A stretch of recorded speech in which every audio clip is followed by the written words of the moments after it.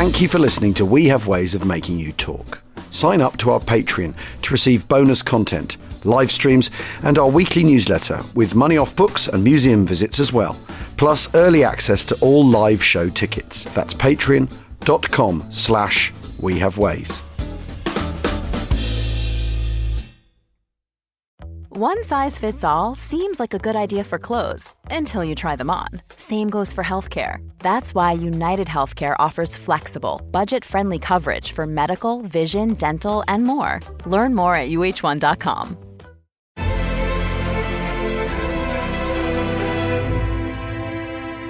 The Wings of Pegasus by George Chatterton. One of the officers in the medical ward was Douglas Bader, who was there after having had his legs amputated as a result of an accident some months before mine. We knew each other, having been in fighter command together. Later, when the hospital seemed satisfied that I was convalescent, they allowed Douglas Bader and me to go out together. He had just received his legs, tin ones, officers for the use of, and wanted someone to accompany him on a jaunt outside the camp. We visited a cafe called Pantowers, where subsequently he met his wife, but my recollection was Douglas's insistence on playing clock golf. It is hard to imagine a man with greater courage than Douglas Bader, for here he was, out on 2 tin legs for the first time, and immediately wanting to play a game. He did it, and to this day I can still see the sweat of pain and effort pouring down his face as, without any sure contact with the ground, he balanced himself and putted round the course. And he beat me into the bargain.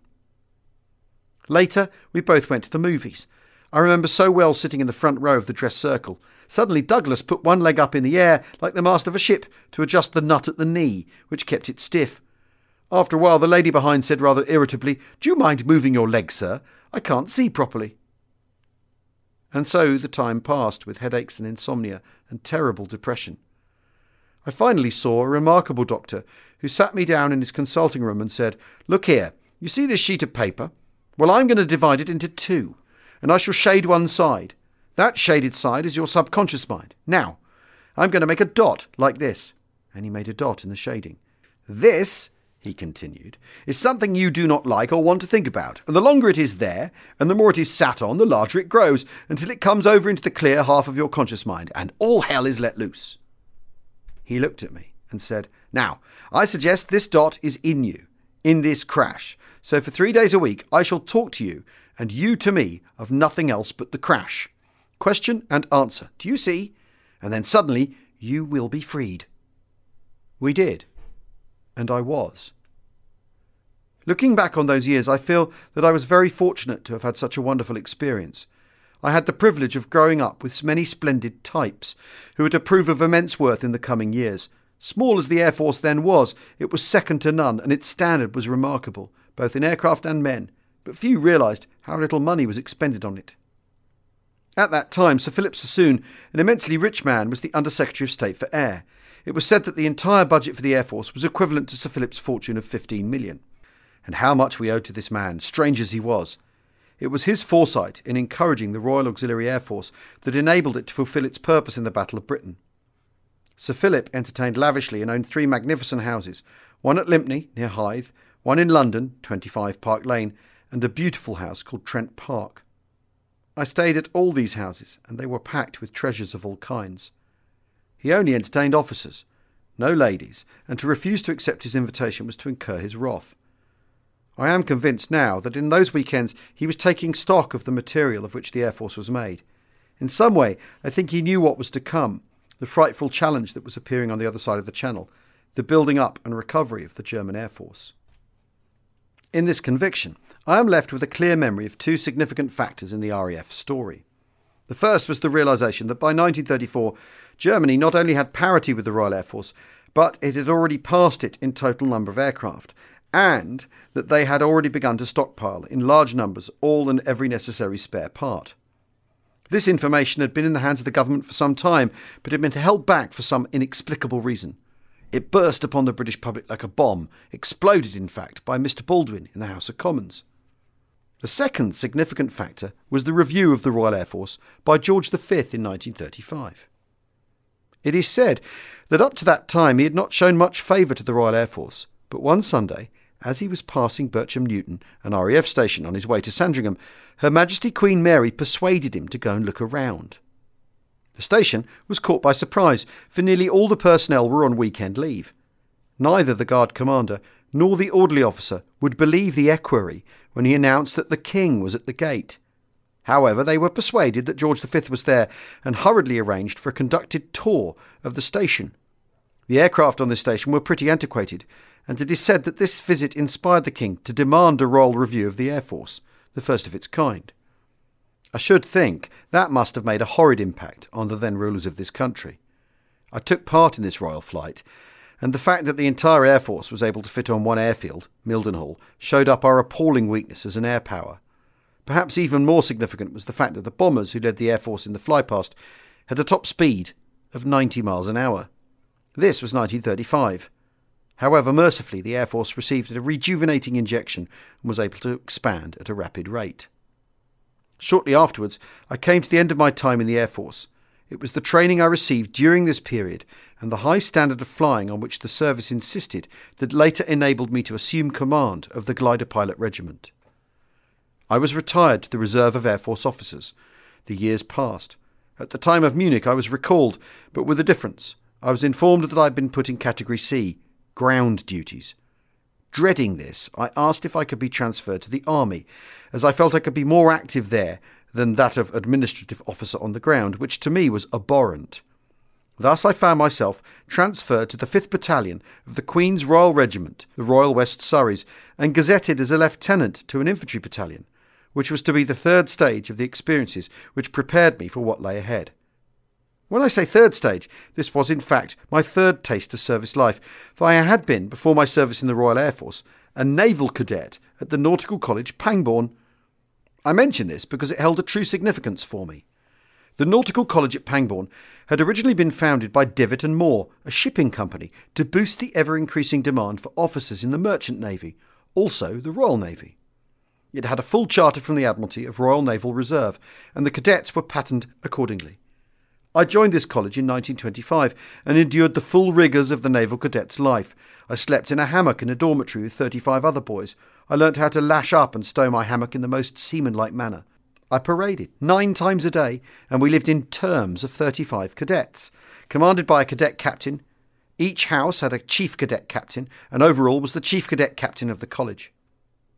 It is true to say that in this environment I learned the essentials of man management, and eventually I became Chief Cadet Captain of the college and King's Cadet. Thus I had behind me basic training in severe discipline from the age of 13, and had added to it the discipline of flying. Now I was called upon to satisfy the demands made on both platoon company and company commander in the British Army. The experience was to prove of prime importance. The Queen's Royal Regiment had great traditions. Founded in 1661, it was originally the bodyguard of the Queen to Charles II, and had a long tradition of fame and service all over the world. It had a distinctive background in that it was one of the last regiments of the line to serve in ships, to be superseded by the Royal Marines, and it still shows the naval crown in its badge. This was to suggest something to me later, as will be seen. It is said that one of the finest commands in the world is that of the platoon commander, for he is responsible for human beings, and each of the men is in some way his personal property. If the young officer obtains the confidence and respect of his platoon, he becomes in effect their father, and if he is to get the best out of them, he must seek out everything that will encourage that respect and thus produce the perfect fighting machine. Discipline and military training are not enough, not wholly anyway. It is imperative to know the men backwards, their temperaments, their loves and hates, their family life, and their misfortunes and inspirations. I learnt this thoroughly, and I was not to regret it. In those early days at the end of the peace and the beginning of the conflict of 1939, our military knowledge and training were antiquated, being based on the First World War. Equipment was sparse, and what there was of it was sorely needed by the regular battalions, who must be the first in the line of battle. Mine was a territorial battalion, manned by enthusiasts of every walk in life, and we quickly learned by our mistakes. Some time before the outbreak of war, my company was concentrated in the Farncombe Drill Hall, and we all thought that the Germans were on the move and might be in the Isle of Wight at any moment. But that excitement died down as the days drew on towards a formal and polite declaration of war. At once we expected massive air attack, and gas at that. The entire 5th Battalion was housed in a country mansion at Nutfield, owned by a wealthy man who had never reckoned on 600 men living in his house. I slept in a room with 15 officers, and each room from top to bottom had an average of 30 men in it. The damage was formidable, but hardly surprising, for no door in a house is designed to be opened and shut at least 10 times a minute, or the stairs to suffer 1,200 hobnail boots endlessly tramping up and down them. Later, we moved to Sherborne School, where we were dispersed among the houses, and we remained there training for some time. It was from here that I made my first abortive visit to France as a member of the British Expeditionary Force. Without warning, I found myself posted overseas, and I arrived at Cherbourg on a very, very cold morning in 1939. On arrival, I was informed that I'd been attached to the 3rd Battalion, the Grenadier Guards, on the Belgian frontier. The winter was intensely cold, and when I arrived at the headquarters of the battalion, in a small chateau, I felt that I was back in 1918. The atmosphere was incredibly the same. The battalion was one of a guards brigade, not far from Lille, and it was dispersed around some new fortifications facing Belgium. These represented an utter waste of time, for they were to be overrun in a matter of hours when the Germans advanced into Belgium and France in 1940. It was significant that the battlefields of 1914 to 18 were all around us, and the old scars could still be seen. The walls of the cottage in which I was billeted still bore the marks of the old Prussian Guard. These circumstances influenced the attitude of northern Frenchmen to the whole aspect of the later conflict, which the following incident illustrates. The headquarters of the Grenadiers was in a small chateau, as I've said, and the owner had been squeezed into one of the wings. One Sunday morning, the commanding officer invited the Frenchmen in for a glass of sherry before lunch. The man, I remember, he had a greying beard, had a bitter, hard, a despairing expression. I must say that the colonel was not gifted with tact, and his remarks made me blush with shame. "Well, monsieur," he said, "I see from the markings on the wall of your chateau that you had the old Prussian Guard here, and now you have the British Grenadier Guards. How do you like it?" The Frenchman raised the glass to his lips, answered, "Monsieur Colonel, I see no difference," and walked out. He certainly left an indelible impression on me, if not on the colonel. This was during the phony war of 1939, and phony it was. It was difficult to believe that there really was a war on, and that it was not a vast training exercise. Once there was a false alarm and we began to enter Belgium, only to beat a hasty retreat when we learned it was a mistake in the signal and that we were in grave danger of infringing Belgian neutrality. If ever there was a farce, it was this phony war. I returned to England after a few weeks, but shortly was back again in France with my own battalion, this time second in command of a company, which gave me considerable experience in the feeding of soldiers and the general background of man management and administration. When we landed at Cherbourg, we were immediately informed that we were to take part in a march of 150 miles in 4 days, apparently with the object of trying to draw the Germans into Belgium.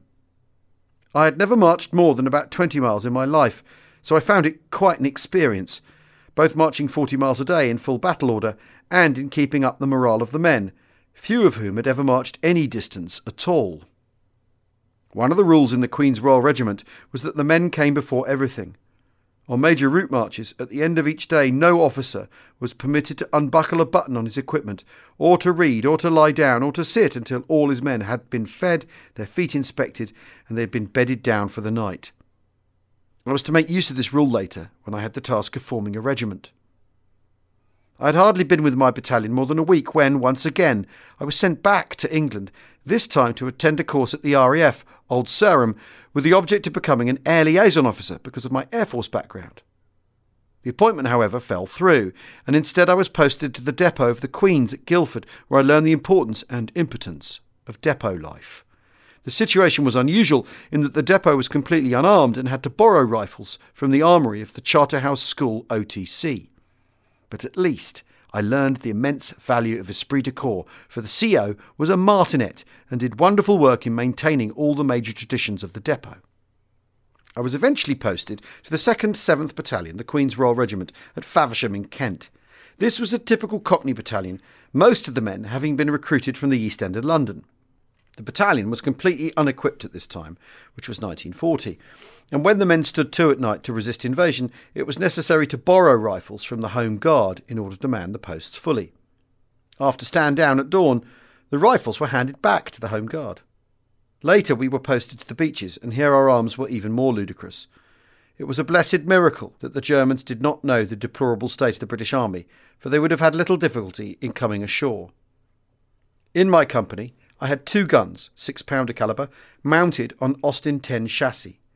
The guns had come from the tanks of the war of 1914 to 18. My rifle platoon was in the Dymchurch Redoubt, well known to holidaymakers. I also had another platoon farther down the beaches. One day I was informed that a gun would be placed in the redoubt, and along the road came a building contractor's lorry carrying the gun. It was a huge naval gun, which had been dug up from the grave in which it had been interred after the Disarmament Convention of 1922.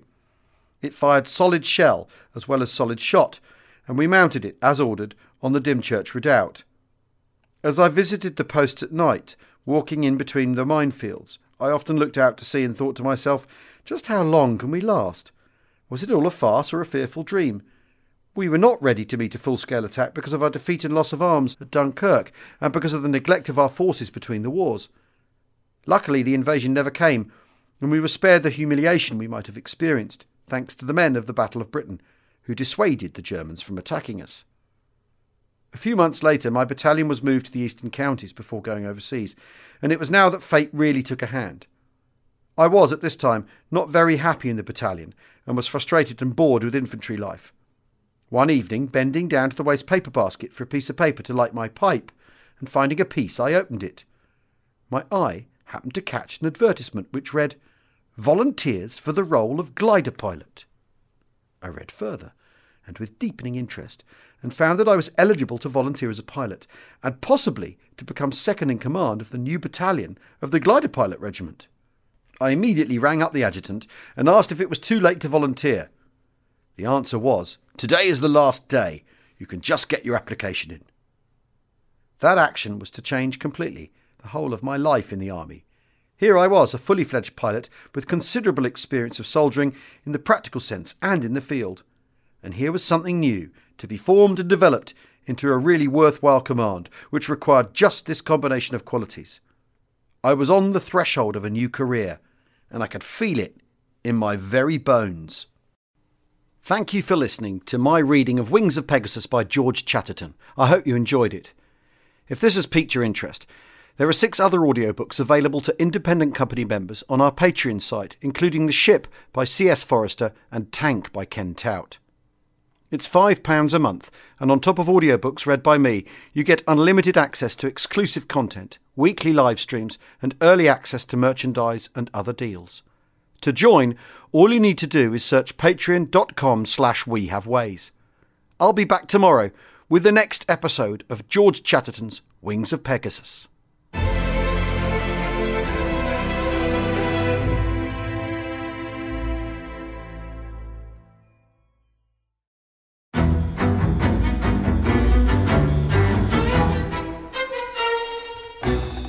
I'm Anthony Scaramucci, former White House Director of Communications and Wall Street financier. And I'm Katty Kay, US Special Correspondent for BBC Studios. I've been covering American politics for almost 3 decades. Welcome to The Rest is Politics US, brought to you by Goalhanger. Go on, tell us, were those donations you made, like Obama in 2008, was that idealism? Were you hoping to get something out of these campaigns that would serve your own business interests, for example? So I think this will either make this podcast incredibly successful, Katty, or people will be horrified and they'll shut it off right now because I'm going to be very real with you. The Obama donation, I had gone to law school with President Obama. We were not classmates. I was a few years ahead of him. It was 2007. He was then Senator Obama. I had a check in my breast pocket. I went over to the senator. I said, "Senator," I said, "you and I didn't really know each other in law school, but I'm about to hand you a big check. Can I lie to my friends and tell them that you and I knew each other in law school?" Well, Obama looks at me, had the best smile in American politics since Jack Kennedy. Forever. Yeah. He lights up. He looks at me and said, "I'll tell you what, if you double the amount of the check, we'll take it back to Hawaii." Okay. And I looked at him. I said, "You're done." I had another check in my pocket. I ripped it up. I doubled the amount of the check. And I'm going to tell you right now, I've been to more White House Christmas parties during the Obama administration than the Trump administration. In this pivotal year for the United States, democracy, and world affairs, Britain's biggest podcast, The Rest is Politics, is launching stateside. Uncovering secrets from inside the Biden and Trump inner circles and how they shape the world's most important economy, but also the global economy too. New episodes are released every Friday morning. Just search The Rest is Politics US wherever you get your podcasts.